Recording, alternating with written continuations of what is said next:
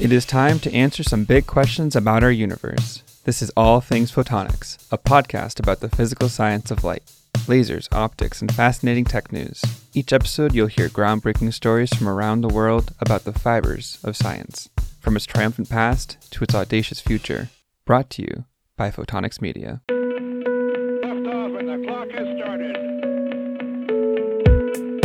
Scientists have under development a new device with powers and properties unlike anything that existed before. Indeed, the lasers that we have now have gone a long way from our early ideas and a whole lot farther. of vast potential for tomorrow. This is Associate Editor Joel Williams. Here are this week's top stories. A team of researchers is working on developing an artificial intelligence-based terahertz radiation scanning unit to address the limitations of infrared thermal scanners in accurate and early detection of coronavirus patients.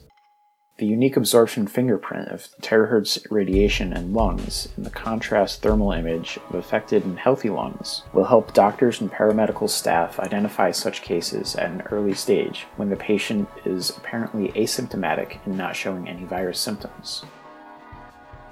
Harvard and MIT researchers have found a way to correct for signal loss in quantum computing with a prototype quantum node that can catch, store, and entangle bits of quantum information. A quantum internet could be used to send unhackable messages, improve the accuracy of GPS, and enable cloud-based quantum computing. And finally, scientists from the Royal Netherlands Meteorological Institute have been using data from the Copernicus Sentinel-5P satellite to monitor both weather and pollution over Europe. The new images clearly illustrate a strong reduction of nitrogen dioxide concentrations over major cities across Europe, specifically Milan, Paris, and Madrid. Today's episode is sponsored by COMSOL, the leading developer of multi-physics simulation software, which includes tools for building and deploying simulation apps. COMSOL's wave and ray optics capabilities are used for modeling imaging and sensing in consumer electronics and biotechnology, information processing in communication systems, and more. See how the COMSOL software fits your optical analysis needs at www.comsol.com. And by PI Physique Instrumenta.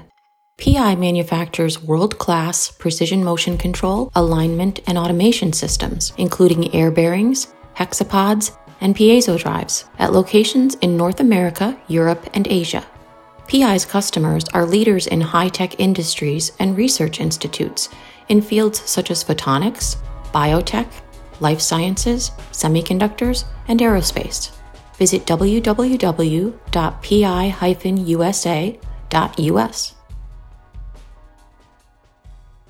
Do you want to introduce yourself? Sure. I'm Dr. Adam Wax. I'm a professor at Duke University, where I'm in the Department of Biomedical Engineering. I'm also the founder and president of Lumedica, a company we founded to commercialize low-cost OCT technology for my laboratory.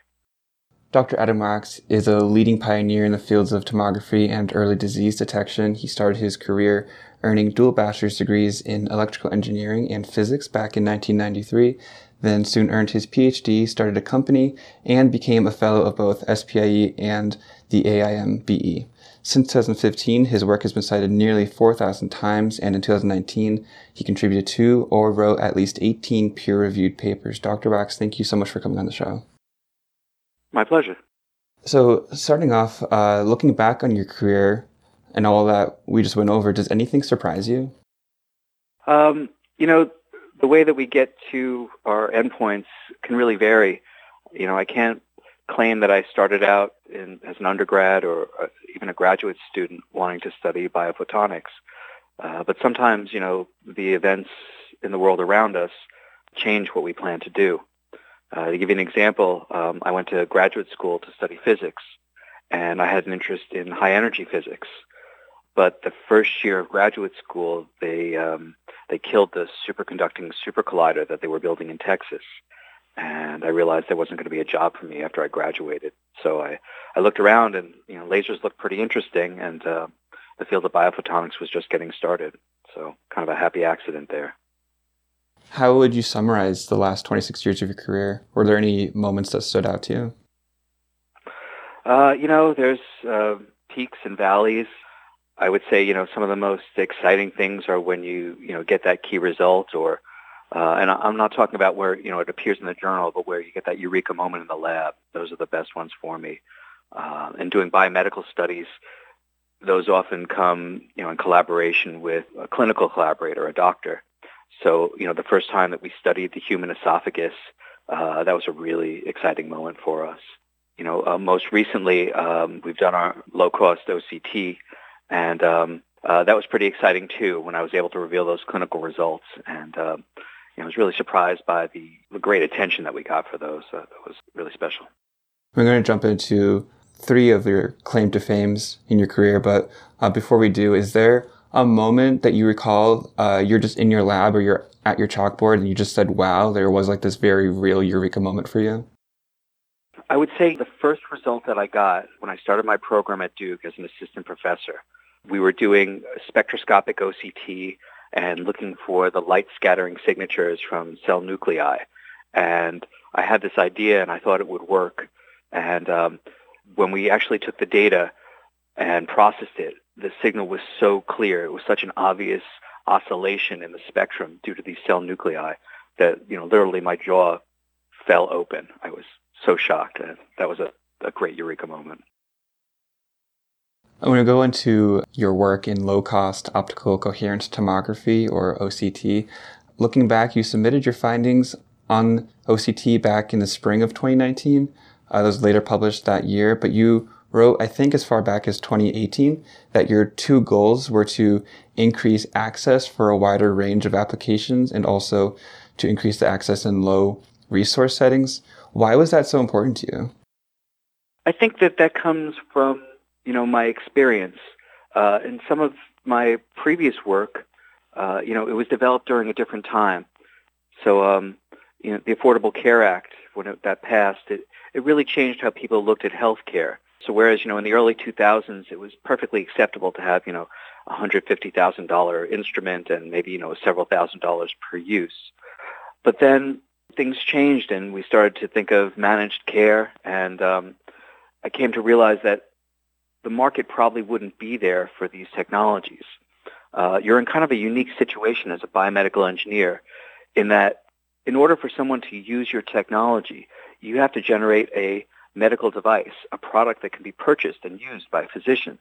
And unlike, say, a photonics device where the end user is the same as the purchaser, it's a really unusual system where the patient who benefits from it isn't really the one that purchases it. And it's not even the physician, but rather, it's some combination of healthcare providers and payers, the insurance companies and Medicare. So for me, I wanted to be able to develop a technology that would have an impact.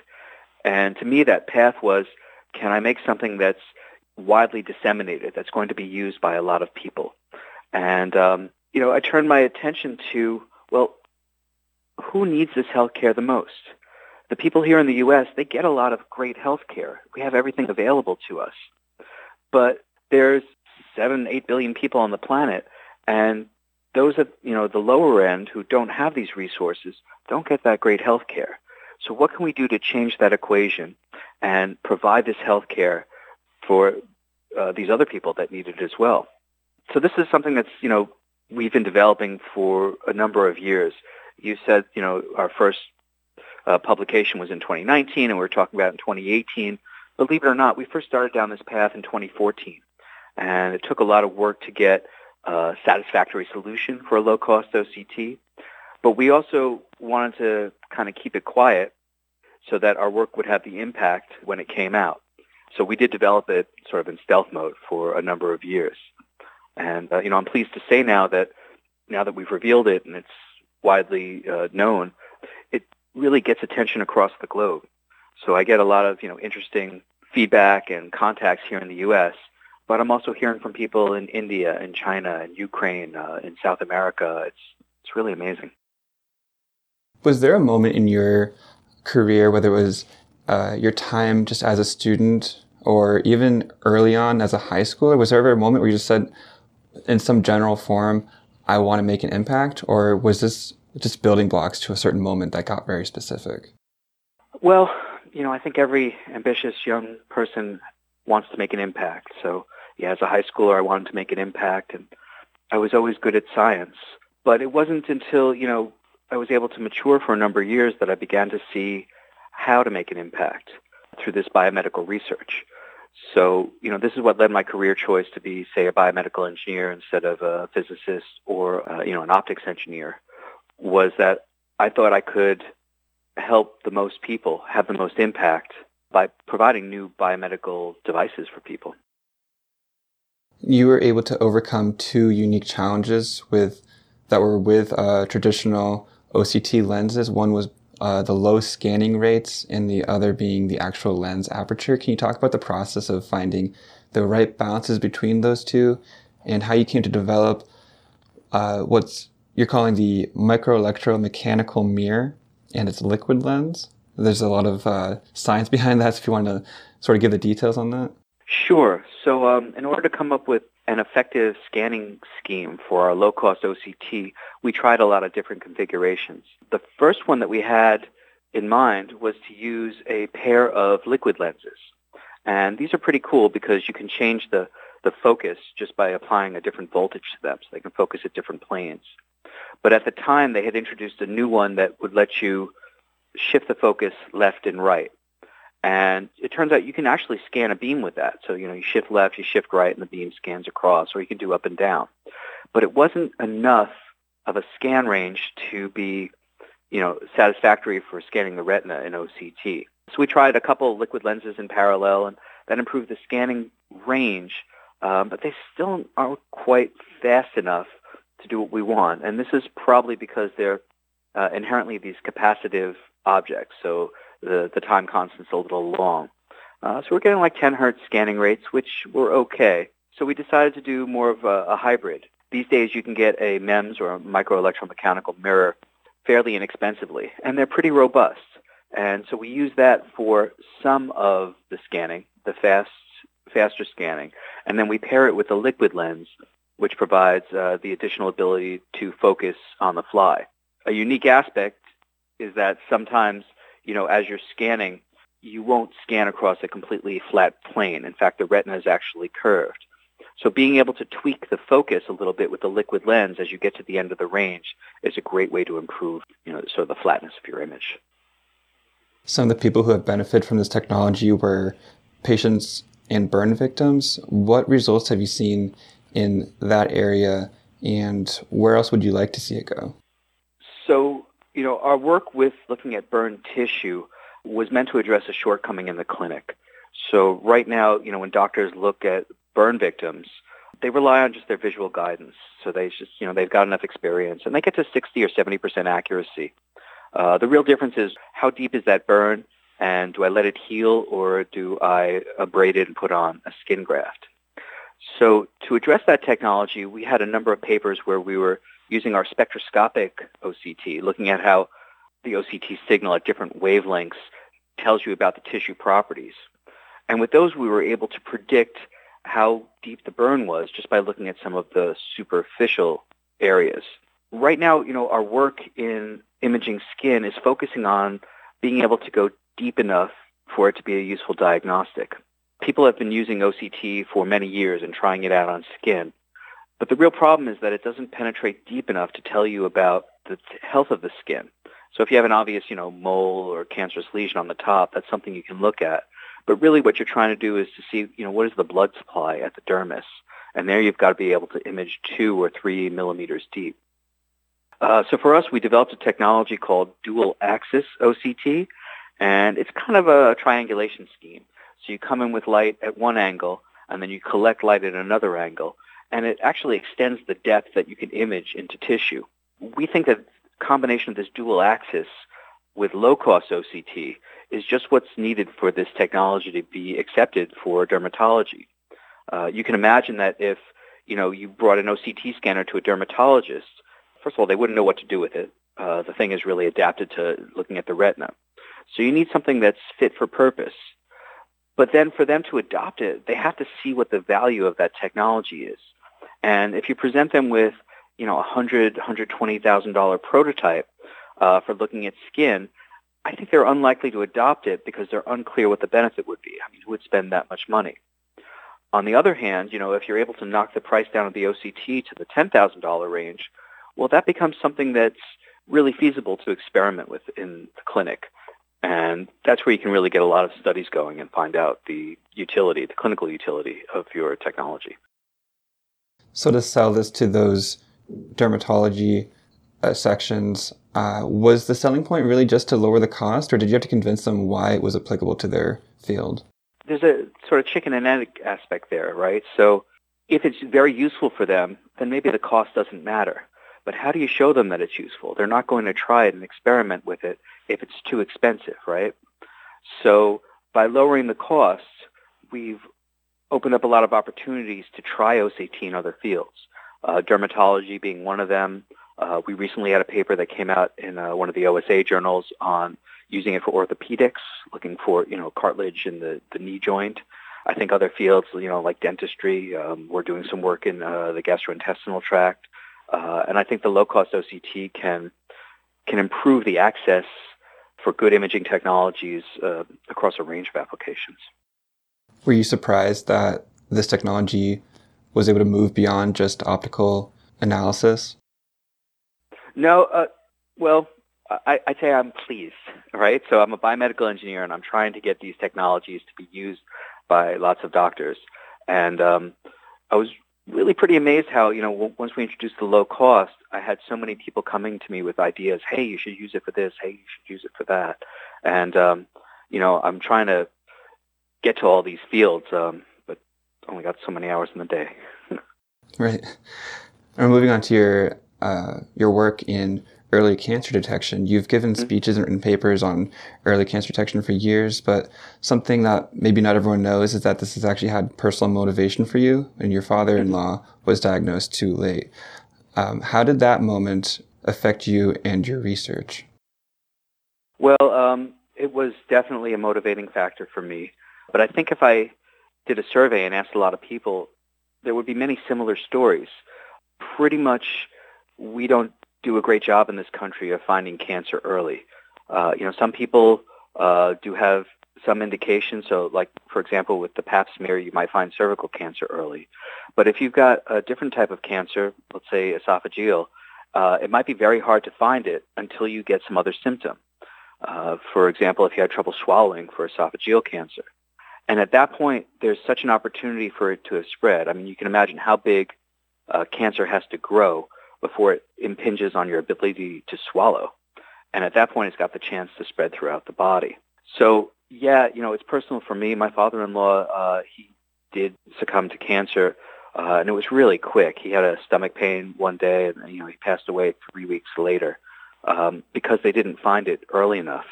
And, I think this has been a overriding priority in my work, is to improve our diagnosis of disease, finding it early enough, or providing a technology that can be widely applied so that we can catch these diseases early enough and then have an opportunity for therapy, have an opportunity to cure that patient.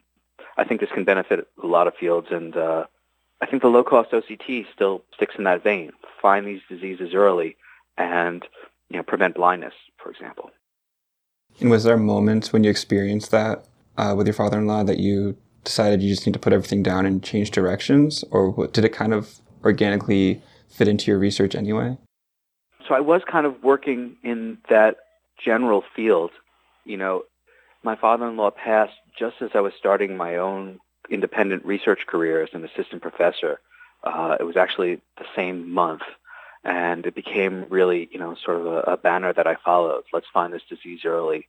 Let's try and improve patient care. So I was moving in that direction, but it was, really his passing that galvanized me for that cause. You're working with angle-resolved low-coherence interferometry. Can you explain that and the science behind it, and maybe how your lab was able to discover it? Sure. So angle-resolved low-coherence interferometry, or ALCI, looks at angle-resolved scattering to determine the size of scatterers. It's a diffraction effect, basically. If I have a tiny little object and I hit it with laser light, I'll see these rings that come off of it.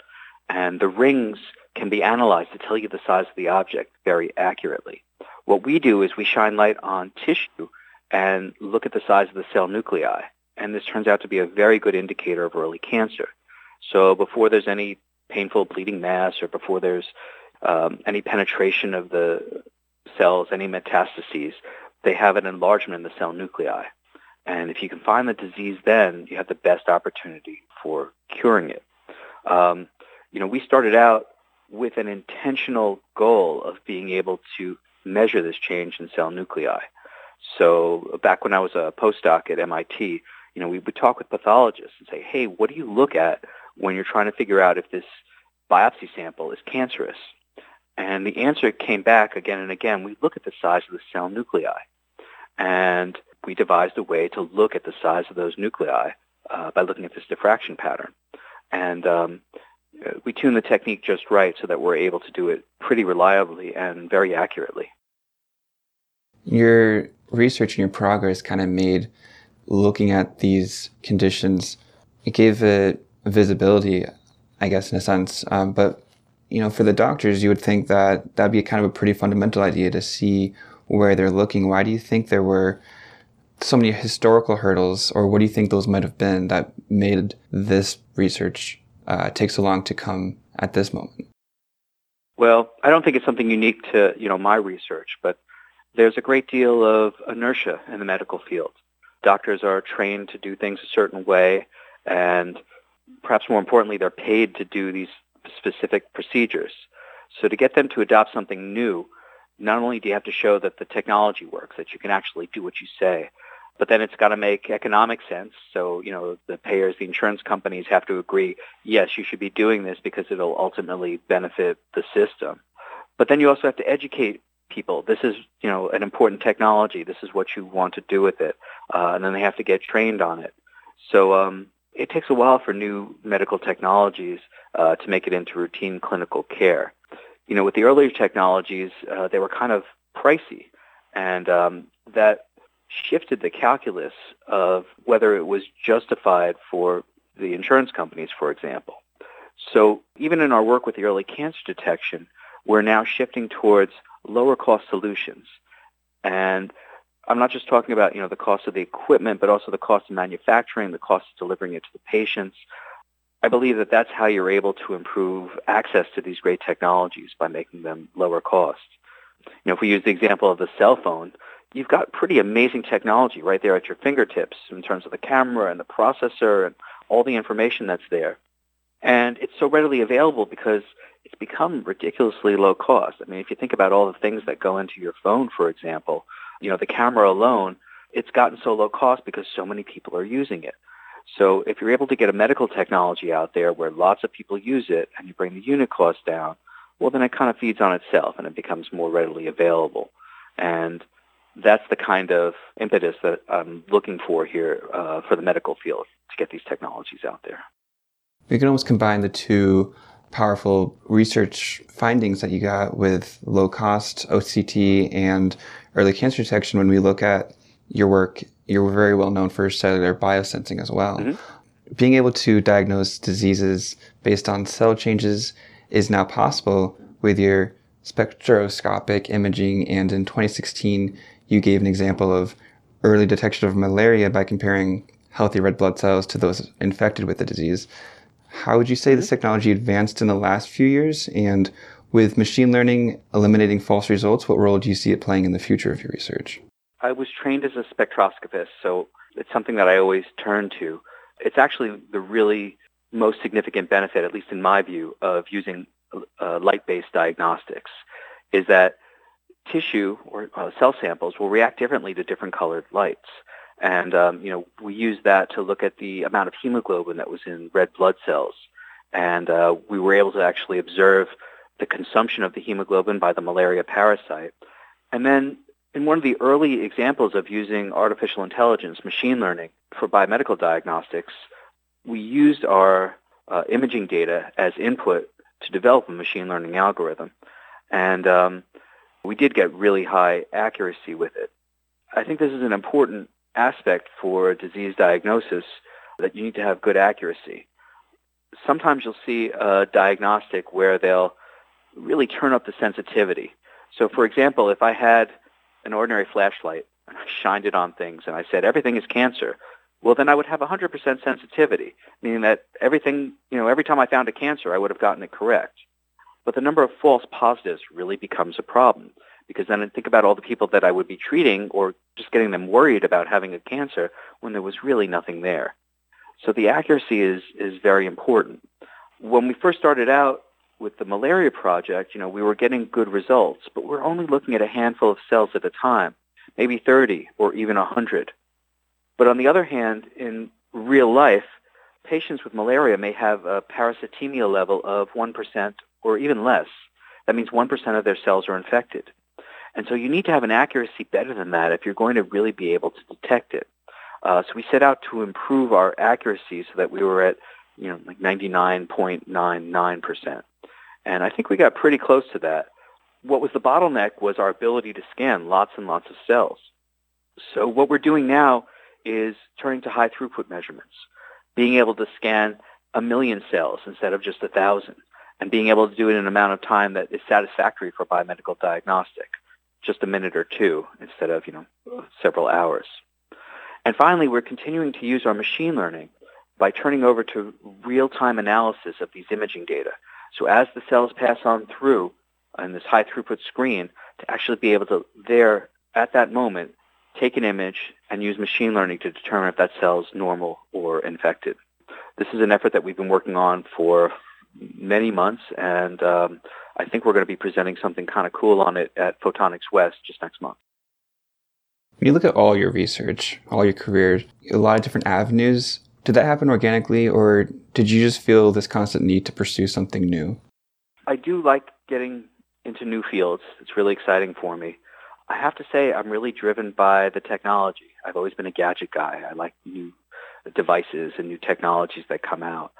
So, the low-cost OCT was really stimulated by the availability of 3D printing, which is a really cool technology and is so widely available. I also love the new electronics that are out there, things like the Arduino and the Raspberry Pi. Back when I started out as an electrical engineer, these simple functions of these devices would have taken a long time if you had to build them on your own. And now you can just take them off the shelf. I mean, I'm able to work with my daughter who's a high school student, and, we can do stuff on the Arduino that would have absolutely blown my mind when I was, a high schooler myself. So it is really these new technologies that get me excited. For example, on the high-throughput biosensing of cells, there I'm really excited about the parallel GPUs, being able to use lots of processing units to analyze your data and do it in real time. I'm continually amazed how we've been able to update our capacity for computing, how fast it goes, and how high throughput. And I try my best to stay on top of that, to be able to leverage these advances and turn them into useful biomedical diagnostic techniques. If you were to give advice to undergraduates or graduate students right now who say they really want to reach this high level of success and delivering breakthrough results that you've been able to do, what would you say to them? That's a tough one. I mean, I try and stay true to, what my goals are. That is, if you're a person that's going to follow fads and jump on, the bandwagon as it comes by, then for sure you're likely to miss great advances. By the time something has become super popular, it's very tough as a researcher to jump onto that field and continue it. If you have the ability to look forward and see what cool new technologies are coming out and think about how they can impact what you're interested in, then that can be a very powerful combination. The work you're doing in early disease detection is important to everyone, not just scientists. When you look into the future, whether it be 10 or 100 years from now, what do you predict will be the most exciting breakthrough in this technology? I think the wide availability of diagnostic techniques. So, right now, if you want to get your own health data, maybe you have the number of steps that you took recorded on your phone or your heartbeat. But I think the ability to get that data is going to become much easier. So calling back again to my own field, perhaps with our low-cost OCT, you'll be able to go down to the Walgreens and get a retinal scan. And that might tell you, if I've got early signs of blindness or, diabetic retinopathy. But there's also the ability to see early signs of neurodegenerative diseases. So if you were able to take a scan like this, you might be able to see if I had early signs of Parkinson's disease or Alzheimer's disease. And, that would be really powerful if you were able to see that coming, because then you have the opportunity for some sort of therapy to find out if, a change in diet or this new drug might help prevent Alzheimer's disease. So I think it's the ability to collect this data at the point of care. So being able to see someone's complete health profile and then have it compared to our broad database of that knowledge to make informed health decisions. And finally, in the broad industry of photonics, what is one thing not related to your specific fields that you're really excited about? The research group that I started with in grad school did a lot of work in quantum optics, and I've always been excited about quantum mechanics, and I'm still pretty interested in it. So the one space where quantum mechanics sort of interfaces with things that are really practical is the field of quantum computing. And, this is something that's really exciting at Duke. We have a number of researchers who are pursuing this. And, I think that if my career had gone a different way, that might be something that I would be pursuing now. Exciting technology. That's Dr. Adam Wax. He is a professor at Duke University, leading pioneer in tomography and early disease detection. Dr. Wax, thank you so much for joining us on the podcast. Glad to do it. Thanks for having me. Today's episode is sponsored by MKS Instruments and their Newport brand. The Newport product portfolio consists of a full range of solutions, including precision motion control, optical tables and vibration isolation systems, photonics instruments, optics, and optomechanical components. For more information, visit www.newport.com. And by Hubner Photonics, a leading manufacturer of high-performance lasers, including the full range of single and multi-line cobalt lasers, C-Wave tunable lasers, and C-Flex laser combiners. A preferred supplier of lasers to major instrument manufacturers and leading research labs for cutting-edge applications in life science, spectroscopy, and quantum research. Find the right laser for your application at www.hubner-photonics.com.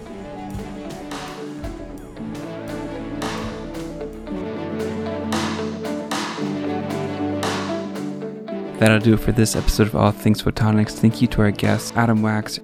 Our engineers are Alan Shepard and Brian Healy. Our featured artist is Kid Animal out of Los Angeles. You can find them on iTunes, Spotify, SoundCloud, or your favorite music app. Thank you most of all to you, our listeners. If you have a suggestion for a story or you just want to reach out, you can email us at allthings@photonics.com. All Things Photonics is available on all major platforms, including Apple Podcasts, Spotify, and Google. Subscribe wherever you may be listening and never miss a new episode. You can also subscribe to this podcast on our website, photonics.com/podcast, where you will find episode notes, links to complete stories you heard, and some interesting side stories that didn't make it in. I'm your host, Emmett Warren.